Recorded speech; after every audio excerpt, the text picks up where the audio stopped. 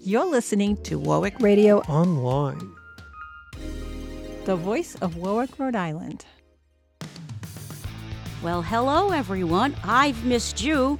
I don't know if you've missed me. Gloria Kennedy here, a.k.a. the former Senator Fleck from way back in the day. Had a very busy summer. But I'm here today because you know I always bring you the best guest possible. And it's my honor to introduce one of the good guys. And let me tell you, I know politicians from like 40 plus years ago, but we got a good one. And we're going to lose him. It's kind of melancholy. But you know, the man's done a great job. And without further ado, may I welcome and introduce to you Congressman James Langevin, a good guy. Gloria, thank you very much. It's so great to be with you here today in our hometown in Yes. Warwick at the Warwick Public Library. We've been here many years, many times over the years as a kid, and it's always a pleasure to come back and be here with you today with in this podcast.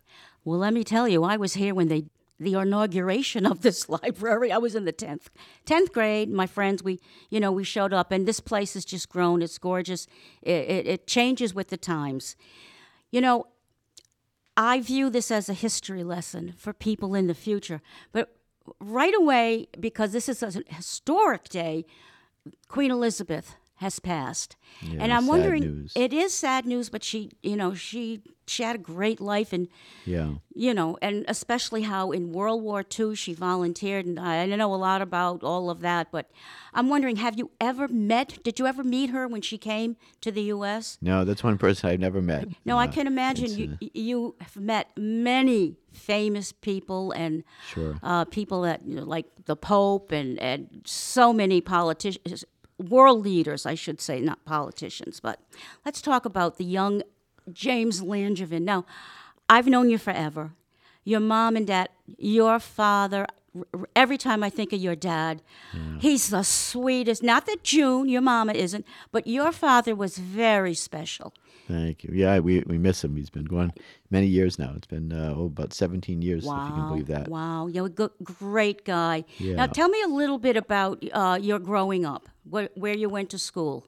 Yeah, well, I'm a Warwick boy, born and raised, and grew up in the Gaspee area and Lakewood area. Growing up, but started out at Wyman Elementary School, and then St. Peter's from about 5th grade on through 8th grade, and then Bishop Hendricken High School after that, and then Rhode Island College, and then went on to Harvard for my master's degree. Did you go to the Kennedy School? I went to the Kennedy School. As a matter Yeah, of see, fact. Yeah. that's the one regret I have in my life. I was actually asked to go too the first year it started, but Wow. I was a single mom, and I couldn't do it. And good for you. Well, I'm it was very an honor. happy. It was an honor Yeah. to be there, and I learned a lot. And I was actually in the legislature at the time when I was accepted. It was a 2-year program, and I didn't want to give up my seat in the House of Representatives to go to school. And the Kennedy School actually allowed me to extend it out an extra year because I was a sitting legislator. So I was able to do it in a 3-year program. But because I didn't live up there, I commuted back and forth for the 3 years, and it was quite a challenge balancing both my legislative duties and going to school. And I'd go to school, drive up to school in the mornings for classes, in the mornings and afternoons, and drive back for legislative sessions when Yeah, we were back in then session. I think it started around 2. Right now, I guess it's Yeah, 3. I think by about 3 o'clock or yeah. so.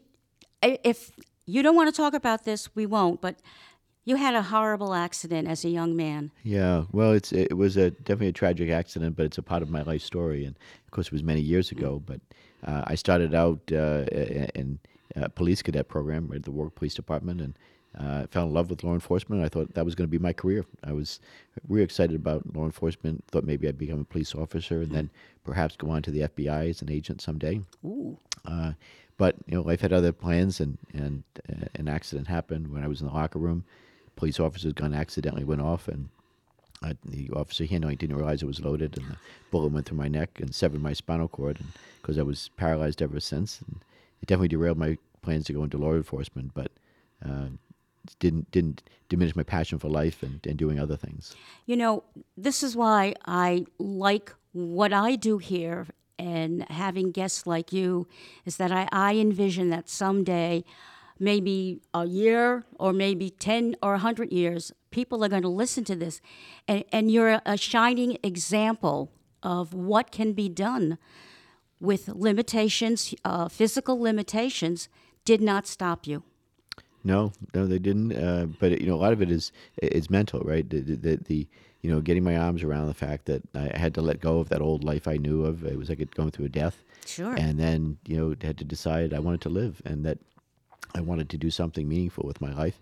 But that was tied in with the fact that I had an incredible support system around me, and I could not have done everything I've done without that support system. Starting with my family, who were there by my side every step of the way, friends, and of course the community that really rallied around my family and I. What's not to love about you? Come on, right?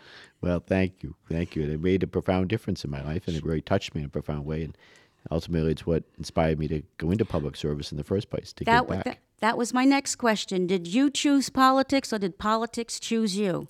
Probably a little bit of both. I believe in the old saying, God closes one door but opens another. And, I had to go through that door. They say you have to walk through that door or roll through that door in my case. And someone had suggested that I think about a run for political office, and I thought about it. It was around the time of the Constitutional Convention back, I think it was around in 1985. And I thought about it. I thought, I saw it as a good way to be involved with the community, give back to the community that given to us and my family and I. And so I ran, and I fortunate to be elected. It was only a 1-year position, but I've said many times, I found, not only did I find something where I felt I was giving back, but I really found something that I enjoyed. And one thing led to the next, and a couple of years later, I ran for the state legislature and was elected there. And then in '94, after serving 6 years in the House, in the legislature, I ran for Secretary of State and was elected there, and then served there for 6 years. And then in 2000, ran for Congress, and that's what I've been doing ever since. So it's been what I thought it started off as a way of giving back. I didn't know it was going to be a lifelong journey in public life, but here we are. Well, go back to your legislative days. I think I go way back. We used to actually have Republicans that would sponsor bills with us. We worked with Republicans. Yeah, and bipartisanship is important. I did it when I was in the state legislature, and I do it now as a member of Congress. I think that it's important to work together, and really, the big things only get done when you work in a bipartisan way. That's the best way to do things. Yeah, but it seems very negative now. I mean, I follow everything, and my daughter says, "Stop it! You're gonna go more crazy." She go right. I mean, it's just so negative, and how does that affect your psyche? Yeah, there is a lot of negativity in politics, and unfortunately, the Trump era has not helped heal the country. In fact, it's further divided the country, and that's really unfortunate. I don't know how we get past it, because it's really I see dangerous cracks in the foundations of our democracy and government, and undermining the Constitution. And so I'm troubled by that, and I'm hoping that the pendulum does swing the other way, and we can get back to regular order, or just get some back to normalcy. But we've got a lot of work to do, but we've got to try to work harder to find that center and bring everybody in the country together. Well, I think that people who are Democrats seem to want to get that done. It's very disheartening when there's really good legislation, and I want to get into that you helped pass and write, etc. That people who don't vote for it go and take credit for it. I mean, not fair. Yeah, well, it's really, in politics, there's always people are trying to take credit, I guess, for others' work, but I think there's plenty of credit to go around. I kind of like the Senator Pell model, and I've tried to model my career after him. What a gentleman he was! Yeah, and, he was. He didn't care who got the credit; he just wanted to get the job done. And I went into politics and government, and said, that's the kind of politician or the elected official I want to be. Oh, I adored him, and when he was at the end of his life, he still remembered me. He was such a sweetheart. He really was. And the Pell Grants. Right. They've cut them so much. When I went to Rick, my first 2 years were paid for by the Pell Grants. And there's so many people who are struggling, and thankfully, they've just gotten a break on the student loans. Tell us a Yeah. little bit about that. Well, we've been over the years been able to add to the Pell Grants, and so they've increased the amount that's available for Pell Grants. The problem is college tuitions have risen dramatically, and so the Pell Grant doesn't go as far. It used to be that a Pell Grant would cover, the cost of tuition, say for a four-year college or university, and that's not the case anymore. So we need to do more to make college more affordable. I'm glad about the Rhode Island Promise program that'll pay for the first 2 years of someone going to the community college of Rhode Island. And I hope we can do more for years 3 and 4 of a college degree at, say, Rhode Island College or URI, and see eventually more assistance for that, if not completely paid for, at least significantly reducing the cost for students, because we can't price people out of the market. No one should be denied the opportunity to go to college, earn a college degree, and a better path forward just because they can't afford it. We have to make it affordable. Education's a great equalizer, right? And that's how we make dreams come true, how we pave the path to success. And by the way, it's in the country's best interest to have an educated workforce. I had my degrees and all that, but I went back in like 2003 and whatever. I love learning different things, but what really blew my mind was the cost of books, like $100. I know, very expensive for books and other things that it costs to go to college. But we need to double down to make it more affordable, and certainly helping with student loans is important. And I think we should lower the interest rates. Certainly paying for the cost of administering the program, that makes sense. A very small, modest interest rate.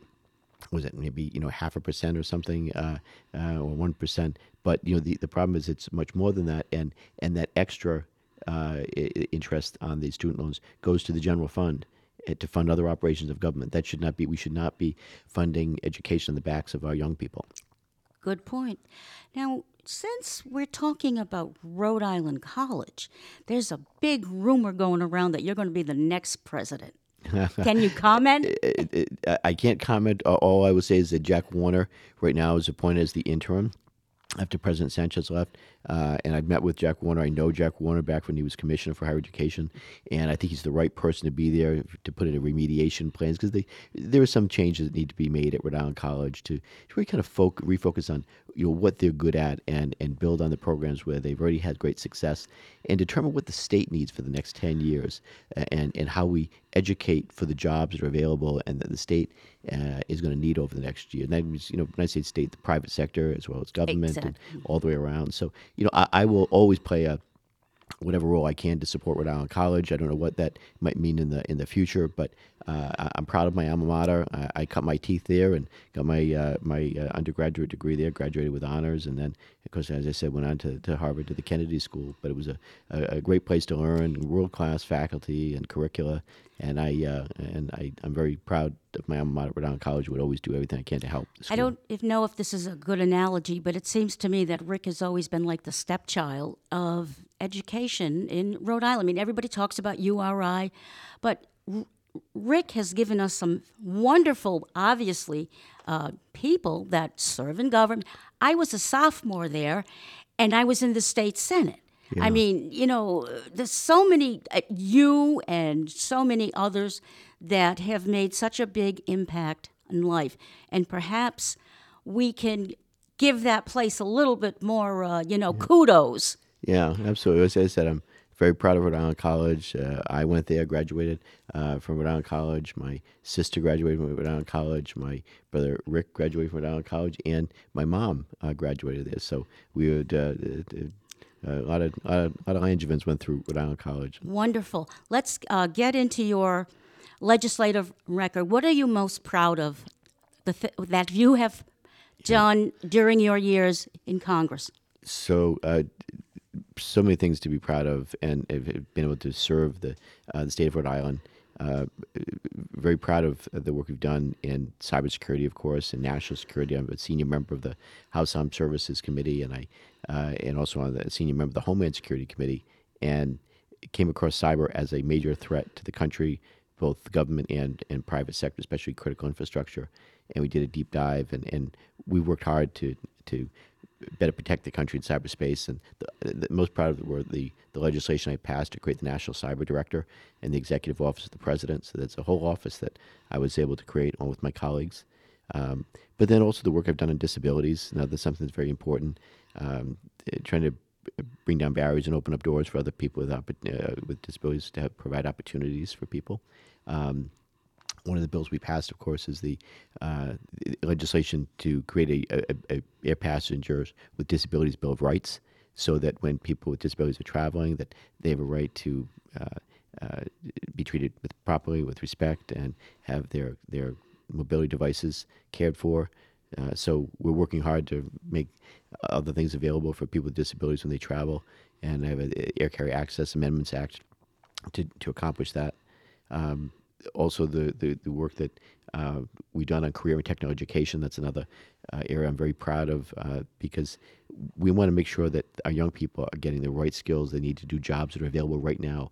In every manufacturer, for example, there are jobs available that go unfilled because people don't have the right skills to do those jobs. So I co-chair the Career and Technical Education Caucus in Congress. That's a bipartisan group. I chair it with G.T. Thompson, my Republican colleague from Pennsylvania, and he and I work hard to make sure that the funding is there for career and technical education, as well as the program. So we actually passed the Career and Technical Education for the 21st Century Act, which is a revamp of the Perkins program, and we updated the program to make sure there's closer alignment between what the skills that businesses need and what's being taught in the classroom. So of course, I'm very proud of the work on the Virginia-class submarines and other areas of national security. We build the best nuclear submarines right here in Rhode Island, and they're a vital component of our national security.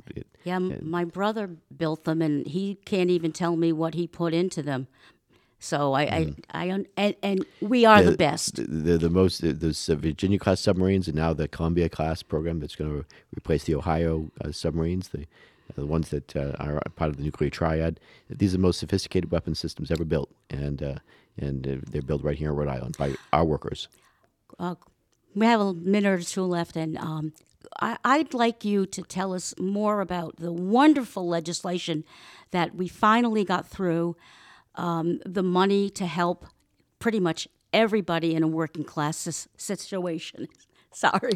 Yeah, so we've been through a lot. The country's been through a lot over the last few years, and I'm very proud of the leadership of the Democrats, and especially Joe Biden, what he's done in working to make sure that there were resources available to help people get through the pandemic, but also the infrastructure bill that was recently passed, biggest infrastructure bill in the history of the country, that over half $1 trillion that went into repairing our roads and bridges and schools and water infrastructure.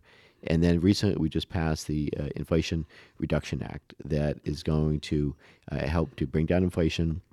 It's going to help us to transition to a green energy economy. So there's things there both the short term and the long term. But if these are the things that hopefully people focus on, we'll realize how Democrats have been able to deliver for the people of this country, and all the work that's done to help working families. I'm very proud of the role of the delegation that I've been able to play to help. As you should be. And, unfortunately our time is up, but you'll have to come back another time and tell us a little bit more about what really goes on in the House and the Senate. We like those behind-the-scenes stories. But I want to thank you so much, Jimmy, and I can call you Jimmy because I've known you forever, and that's what I called you, and you're the best. Thank you. And it's been an honor for you to be here. It's going to be an honor for the people who listen to what you've done, what you've accomplished. And all I can say is Godspeed in your next education. See, I've got education on the brain. Your next endeavor. Thank you. It's been an honor to serve. These last 22 years as member of Congress and other offices I've held. I'm grateful for the trust that people have placed in me. Well, we're going to miss you, and like I like to say, bye for now, and we'll see you next time. Thank you. You're listening to Warwick Radio Online. the voice of Warwick, Rhode Island.